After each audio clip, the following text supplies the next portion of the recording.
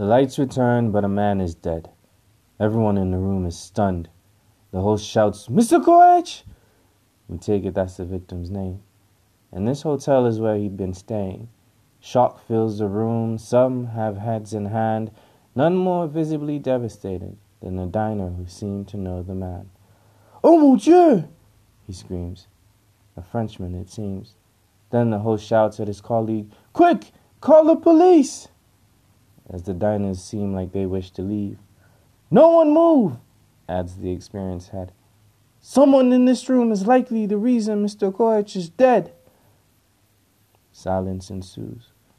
And soon we're all trying to figure out who's who in the room. We already know the victim's name, a wealthy businessman, the host explains. And for a moment, a few wonder where they'd heard the name before.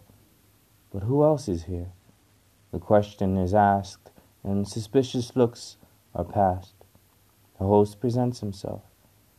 "My name is Henry, and I've worked here for 16 years. The waiter then says, "Mine is Kenneth, and this is my first week here."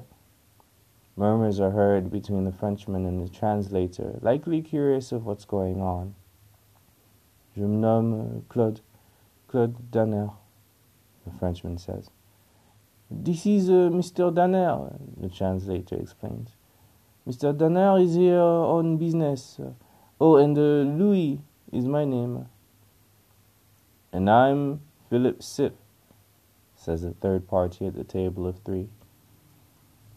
"But most people call me Phil."